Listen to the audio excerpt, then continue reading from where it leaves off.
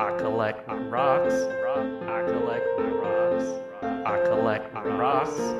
I collect rocks. Put them in a bag. Put them in a box. Filling up my pockets. Filling up my socks. Every time I take a walk, I collect rocks. Hello, good evening, and welcome to your Tuesday evening Gradcast, the official radio and podcast show of the Society of Graduate Students here at the University of Western Ontario. My name is Eamon Chen. I'll be one of your hosts tonight, and with me as co-host, we have Gregory Robinson. Awesome. And our guest tonight is Carolyn Hill. Hi, how you doing, Carolyn? I'm great. Thank you so much for having me on.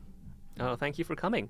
So you're a PhD student. You are in geology. Is that right? Yes, that's right. The Department of Earth Sciences. Okay. And what is it that you do there as a student? What do you study? So my topic is Precambrian sedimentology. So that's studying rocks that are older than 541 million years old. And specifically, the ones I'm working on are about 2.3 billion years old. Okay, so you said older than 500 or so million years, but specifically you're working in the 2 billion-ish range. Right. So the Precambrian is anything older than 541 million years. And then more specifically, I'm working in the Paleoproterozoic era, which is between 2.5 and 1.6 billion years. That seems like a really, really big range. Like, what's the oldest? What's the oldest rock What's the out oldest there? rock? The oldest sedimentary rock, I believe, is about 3.7 billion years. So it Okay. does extend pretty far back, even older than what I'm working on by another billion years for sure. And how old is the Earth itself?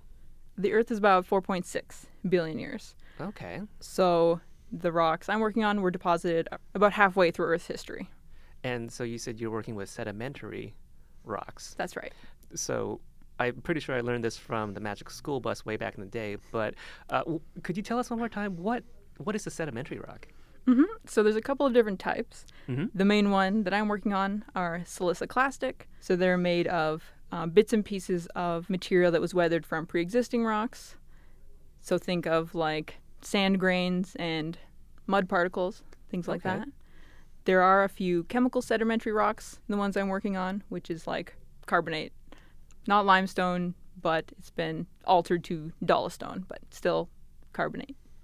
So sedimentary, as opposed to the other sorts of rocks, these are formed from small grains of other rocks, sort of compressed all together Yes. kind of thing, as opposed to just emerging molten from the Earth's core and all that sort of other stuff. Right, exactly. So your igneous rocks come from lava or magma, Mm-hmm. from the Earth's mantle, and metamorphic rocks can be sedimentary, originally sedimentary or volcanic, and then just change from pressure and temperature into metamorphic. Interesting. Do you have a favorite rock? Great question. And do you have a pet rock as well? I do not have a pet rock. Okay. Unfortunately, I have many rocks, but none are pets. Okay. My favorite rock, oof, that's a lot harder to answer then. There's just so many I good think it ones is. out there. There's so many great ones. Yeah. I don't think I could choose. Okay. So with these types of sedimentary rocks, what is it that you're hoping to find out through your research? What are you hoping to discover?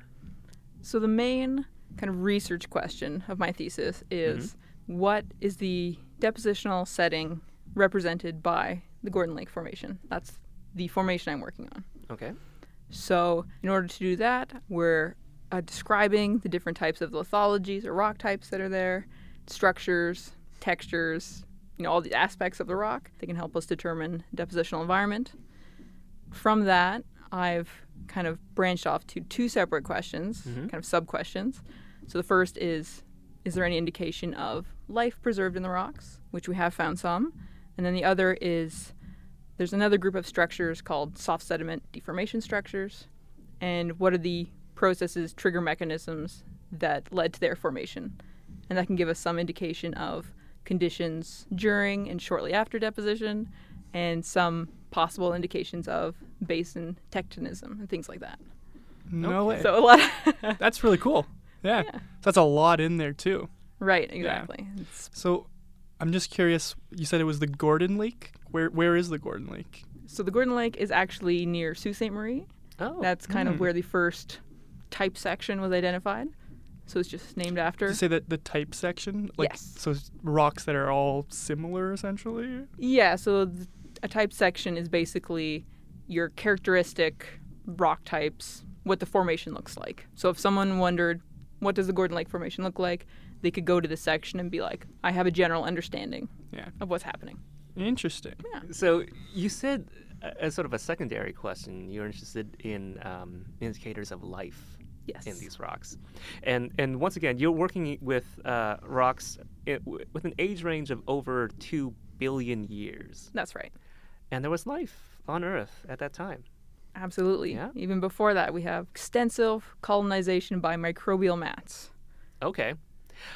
What's a microbial mat?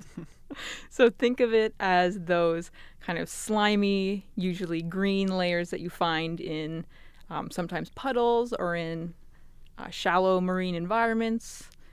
Tidal flats are a good place to find microbial mats. Those really kind of sticky Okay. layers covering the sediment. Sort of like just slimy, goopy stuff. Basically, yeah. All right.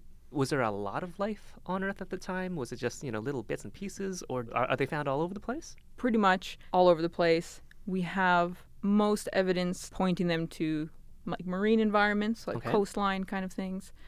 They probably did also colonize terrestrial environments, but it's harder to preserve their signatures in the rocks in those types of areas. So Right. So what kind of signatures would these sorts of early life leave? I mean, when I think of fossils, it would be something with a bone or a shell, something hard that, could be left behind.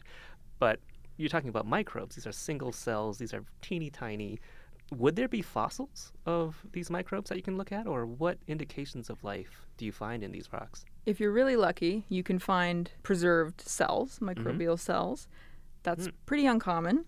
So normally you're just looking for structures that have been influenced by microbes in the rock record. So some people may be familiar with stromatolites, Okay. usually the kind of domal forms like you find in Shark Bay in the Bahamas nowadays. All right. So there's still some stromatolites forming. And so those form by repetitive layers of microbial mat growth. So a mat will grow, be covered by a layer of sediment. The microbes will move upwards to the surface layer, and then they'll just keep forming layers on top of each other. So that gets preserved as these laminated structures. Is that what you found? We have found a You few have found that? small Yeah. stromatolites, yep. Hmm. And then the other type of structure is called microbially induced sedimentary structures. And that's more common in siliciclastic rocks that I'm working with, so like the sandy and muddy sediments. And these form through microbial mat destruction, decay, growth, and kind of any associated processes, basically. And that can be preserved as fragments that appear torn and eroded, kind of moved elsewhere. There can be laminations in the rocks, but the key is that you find microtextures in thin section, really kind of indicating the increased cohesion of the sediment, basically. So, like, life makes the sediment stick together more? Right, exactly, yeah. So that's also partially why we have better preserved sedimentary structures, because they would have been colonized by microbial mats and stabilized more. So the very first point that life existed on Earth, does that align with when we first found sedimentary rocks? It's tricky because we didn't have a lot of continental material before kind of the Paleoproterozoic, the kind of area or the time period that I'm working in. Right. So there was not a lot of opportunity for sedimentary rocks to be deposited Okay. if they don't have kind of a basin, an area to be preserved in. Yeah. So life could have started first, and then we found these rocks later afterwards. And by life, I'm talking about like unicellular organisms, not us. So so we have evidence of microbial mats in rocks about 3.7 billion years old. There are going to be sedimentary rocks of that time period that don't necessarily preserve them. So it's just kind of depends on So it could go the either way. succession. Yeah. Interesting. And even if there were at the time microbial mats in the area, they may just not have been preserved. Yeah. So it's kind of the farther you go back in the rock record, the harder it is to reconstruct your environment, because there's not a lot of rock to go off of, and it's usually changed quite a bit, that it's hard to kind of identify those primary signatures sometimes. Now you mentioned that to look at these rocks, you said you cut them into sections. How exactly does one cut a rock? Right. I think they're pretty like rock hard. Sorry for the pun. Couldn't help myself. So if you want to look at the kind of interior contents of a rock, yes, you need to cut it with a rock saw. So you can do that, and then your technician will cut an even thinner slice of the rock and mount it on a glass slide. And then you can look at it under a microscope and identify the different minerals and textures. So how thin are we talking about here in terms of like how you cut the rock? So it's going to be like microns thick. As in like thousandth-ish of a meter? I think it's like a millionth.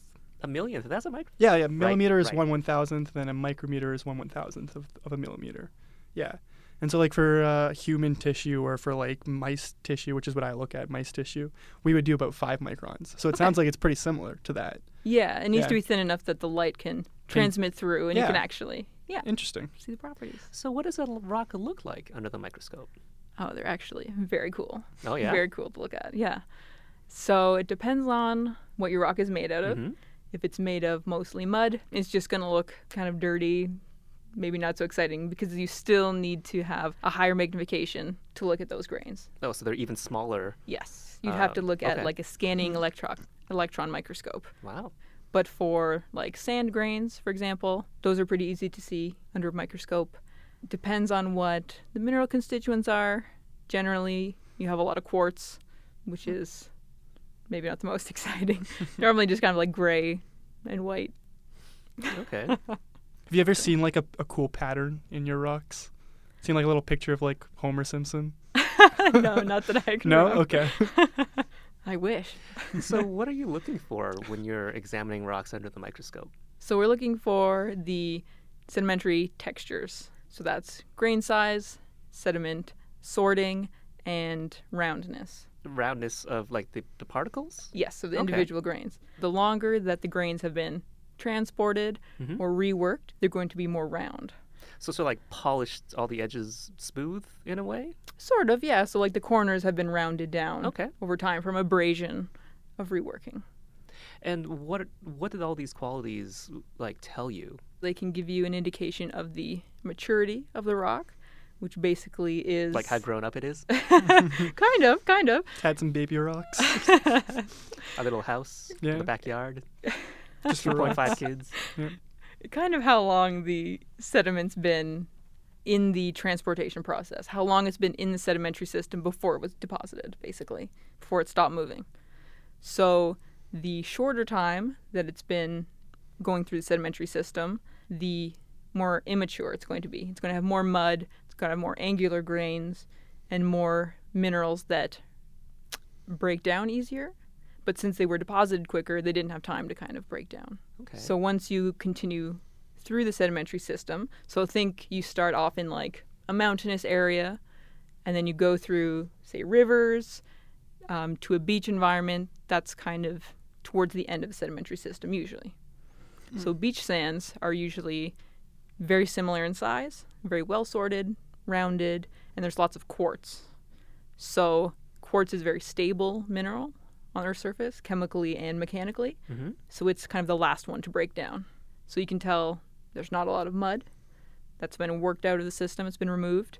Mostly quartz. All of the called labile minerals, like feldspar, has been broken down and removed. So it's had a longer time to be. So this is sort of like the life cycle of a rock. Yeah. In a way, it comes like from the top of a mountain, tumbles down, goes through rivers, streams, whatever, and eventually finds its way on like to sort of the lowest point where it sort of just settles.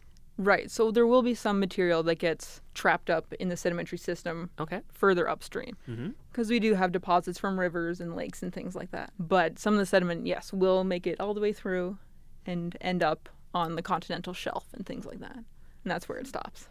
Oh, neat. So you said you were working at a site near Sault Ste. Marie, Gordon Lake area. Is there something peculiar or unique about that area that you go to find the rocks there? So that's one of the study areas for my Okay. thesis. So I am working, it's actually southeast of Sault Ste. Marie. It's near Bruce Mines. Okay. Don't know if you know where that is. And then north of Elliott Lake, Okay. in Killarney Provincial Park, and up in Lady Evelyn Smoothwater Provincial Park. That's kind of up near the Temiskaming area. Okay. So those are my 4 main mapping areas. So what is it about those areas that make them interesting to study geologically? So those are the few areas where the Gordon Lake Formation actually is exposed on the surface. Okay. These rocks were mapped in, I think, the 50s. And so we're basing our locations off of those maps that were prepared. And based on what they have mapped out, those areas have the most exposures to work with. So I'm doing a regional study, and we need the most amount of rock as possible. So these are formations that are way underground, you're saying, and they come out to the surface and they're exposed at these parts? Right. So over time, the overlying material would have been removed, eroded away. So now we're left with these rocks at the surface. So like you've been talking a little bit about sand, but how big of these rocks are we talking? Like, does it take a couple people to lift them up, or like they're just like a fit in your palm, small, or like what are we talking? So you can't map a rock that's loose because you don't know for sure that it was deposited there. Okay, So you need to find something that's still basically attached to the ground. gotcha. So these are outcrops. Some of them are like 35 meters thick, a couple hundred meters long. That's kind of the longest one. Usually they're just a few meters thick and long for the stuff I'm working on. So you're saying you were mapping these rocks. Yes. How does one map a rock? So based on what you find on the geological map and what you find when you're walking through the bush, you measure the thicknesses of the beds that you see. So starting with the stratigraphic lowest units, moving up through the section to the oldest, and you're recording rock types, sedimentary structures, and any other indications that can tell you the depositional processes and what environment it might have been deposited in. So when you say each bed, are you talking about like each level going up? Is that what you mean? So rocks are deposited as beds. They can be, beds are about a centimeter, and they can be meters thick. Okay. And so they're bounded by usually erosional surfaces of some point. And that just indicates that like that package was deposited kind of as one sequence. Okay. So like around the same time, that kind of like Yeah. solidified. Yeah, that it Yeah. was deposited, and then Okay. as the processes changed, different layers would have been deposited on top. Gotcha. So that's why you see different changes in sedimentary rocks. Okay. And so for the rocks that you're working with, is it a specific layer that you're researching, or is it just the entire sort of giant, you said 30-odd meter long and thick piece? Yeah, so that's just individual outcrops. That's not Okay. a continuous section. Mm-hmm. So in the area north of Elliott Lake, that one that we know from drill core is about 300 meters thick, Oh, wow. that section. But in the southern area, in Killarney, it's about 1,000 meters thick. Wow. So it changes, and that gives us a good indication that it was on a passive margin. That's like a continental shelf, because we have thicker sediments that would have been deposited further offshore. And you There's guys are more cutting them space. microns at a time. It's going to take a little while. You have to be selective, very selective. Okay. Well, what is the basis of your selection? Do you sort of just eyeball it and be like, yeah, that part in the middle, around 35 meters deep, looks good? So you're trying to choose representative samples Okay. to look at under the microscope. And then you can identify what are called lithofacies, Mm-hmm. which are basically separate types of rock that have certain characteristics. And then the stratigraphic distribution and horizontal distribution will give you some indication of depositional environment. And that's kind of your main goal. So do you guys like go to Sault Ste. Marie, just southeast of there, and then bring your diamond saw or whatever it is and just cut off a piece of rock? Is that what's going on? We normally bring a sledgehammer. Oh, you just smash it? hammer so off some a chunk come of off? rock. Yep. Okay. Bring back to the lab and then cut it. Hmm. Yeah, exactly. So we've got shelves of rocks, drawers full of rocks. Wow. So how did you get interested in geology and rocks in the first place? I've always been interested in rock and mineral fossil hunting as a Okay. kid. So I didn't have the chance to kind of explore this field further in high school. And I didn't really know that I was that interested in it until I got to university. When I Alright. took an elective in second year, and I finally switched into earth sciences. And then in second year, there's a field mapping course, introductory course, Mm-hmm. that I took and absolutely loved every aspect of it. And I just continued on this trend. From second year undergrad all the way to your PhD now. Exactly. So you've been here for a while then. Yeah, almost 10 years. Yeah. But I've always liked the aspect of kind of putting the puzzle together for sedimentary rocks, especially because they record the conditions that are surface. You can get information on climate, surficial environments, right? And especially for these really old rocks, it gets a little bit more complicated to put the picture together, which is, rewarding when you get it in the end, but sometimes it's a little difficult. So if you could paint like the best picture of what life would have been like back then at your approximate, what is it, like 300 million year range, what would life be like if I were to have a time machine and just go back? So you wouldn't have that many continental land masses, but if Okay. you were standing where the rocks, like where the Gordon Lake Formation was, Okay. Yeah. so we've determined that it was deposited on a tidal flat. Tidal So, flat being just like a flat piece of land. like shallow marine tidal flat influenced by tides. Okay. Gotcha. So tides and Right. storms were the dominant mechanisms for depositing the sediments there. Mm-hmm. So it's a complex deposition because you have influence from wind, waves, both storm and regular, and then Mhm. tidal currents going back and forth Gotcha. as well. So it's actually pretty hard to put together, but it's interesting in the story. So it'd be breezy, warm enough that the water's not frozen. Yeah. Yeah. Yes, exactly. Yeah. And then microbial mats everywhere. Yeah. So I'd be like walking in slime. Exactly. Cool. Would I be able to breathe? No, you would not be able to breathe. Why wouldn't I be able to breathe? So, at the time the Gordon Lake Formation was deposited, it's during this transitional period called the Great Oxidation Event. And that happened around 2.3 billion years ago. Okay. So that's when the Earth's atmosphere started to accumulate more oxygen. Still nothing compared to the levels we have nowadays, but even like 1% oxygen. And then it started increasing from there. And where did all this oxygen come from?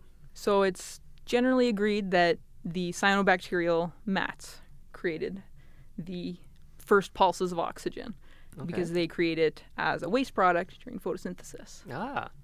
And these are some of the microbes that you found in your sediments as well. Right. So we can't Okay. actually identify what type of microbes they were because there are different types, but likely cyanobacteria. Probably some of them. And so what is it that makes this oxidation event great? What was interesting or impressive about it, other than just an increase in some, type of molecule in the air? Well, as we know now, we have much more oxygen in the atmosphere. Mhm. So it had to start somewhere. The atmosphere on the early Earth was composed more of your greenhouse gases. So think lots of carbon dioxide, Mhm. methane, things like that. And so this increase in oxygen paved the way for more complex multicellular life, and evolution just took off. So what would be the effect of all this oxygen on those bacteria back then? Right. So because it was their waste product, they would have died off very likely in mass Wow. amounts. So it was like one morning it was 1% oxygen, the next day it was like 20? It may not have been quite as quick as that, but even kind of locally, you could have had some pretty intense casualties. Okay. So, I mean, thinking now, oxygen is completely, totally necessary for a lot of life as we know it. Right. You're saying back in the day, it was actually a waste product. It was a toxin. It killed off a lot of the early life on Earth. Yep, exactly. How times change. It's a good thing they did. Well, I mean, otherwise we wouldn't be here. Exactly. Okay. So, on our show here at GradCast, we generally like to recognize that graduate students are complicated people who have a life outside of school. Outside of your research, what is it that that you like to do? Are you in the lab, or are you at work constantly, or do you have some time off to, take your mind off of things? I do get a little bit of free time every now and again Okay. from reading papers, which is great. I like to go on hikes a lot. Mm-hmm. Now London is a little bit flat for my taste, but it's still good. Still lots of nice park areas to go walking. That's probably where I spend most of my time. Mm-hmm. Yeah. And when you go on these hikes, are you still on the lookout for interesting rocks, or can you sort of compartmentalize? I can't that turn way? it off. No. Oh, yeah? So even if you walk probably through most of the parks, you'll Mhm. find big kind of cream-looking blocks. Okay. Those are limestone from local areas. London's underlain by limestone bedrock. Mm-hmm. And if you look at them, even around campus, there's tons of fossils in them. Really? Wow. Tons of fossils. Have you ever like been walking around in your leisurely time and then saw a rock and you're like, oh, I'm gonna grab that and section it? I've never See what it sectioned it, looks but I like. have grabbed. Okay. I Okay. definitely have picked up rocks. Yeah. Okay. For your rock collection. Yes, Yeah. exactly. Nice. Ever growing, never stops. So what kind of fossils do you find around here? Are they, like your microbial fossils, or are they something that we would more recognize as, like shells or bones or things like that? So you find a lot of coral fossils, and brachiopods. Find some gastropods too. So these are rocks that are much younger than what I was working on, or am Oh. working on. Well, neat. So, I guess next time I'm out for a walk, I'll try to keep my eyes open. Yeah, of course you should. That's the great part about geology is that you're reconstructing these lost worlds, and you can never really turn it off. And it's everywhere. Exactly. Yeah. Yeah, it's great knowing how different environments formed, and you really kind of puts you in tune with the earth, and just kind of the time scale is a lot different to work on. It's great. Well, that's amazing. Thank you very much for coming on to GradCast tonight, Carolyn. Thank you so much. And all the best with your research, your dissertation, your thesis. And, next time I hope you find interesting rocks on your hikes. Thank you. So thanks for tuning in tonight. This has been GradCast. We are a production of the Society of Graduate Students here at the University of Western Ontario. My name is Yimin Chen, and your co-host was... Gregory Robinson. We were talking to Carolyn Hill, a PhD student in Earth Sciences. And if you would like to be a part of GradCast, if you would like to come on the show and do your own interview, or if you would like to join our committee and help make this happen, you can get in touch with us via email at gradcastradio@gmail.com. You can also find our show on Apple iTunes, Google Play, SoundCloud, Spotify, and at our website, gradcast.ca. Thanks and good night.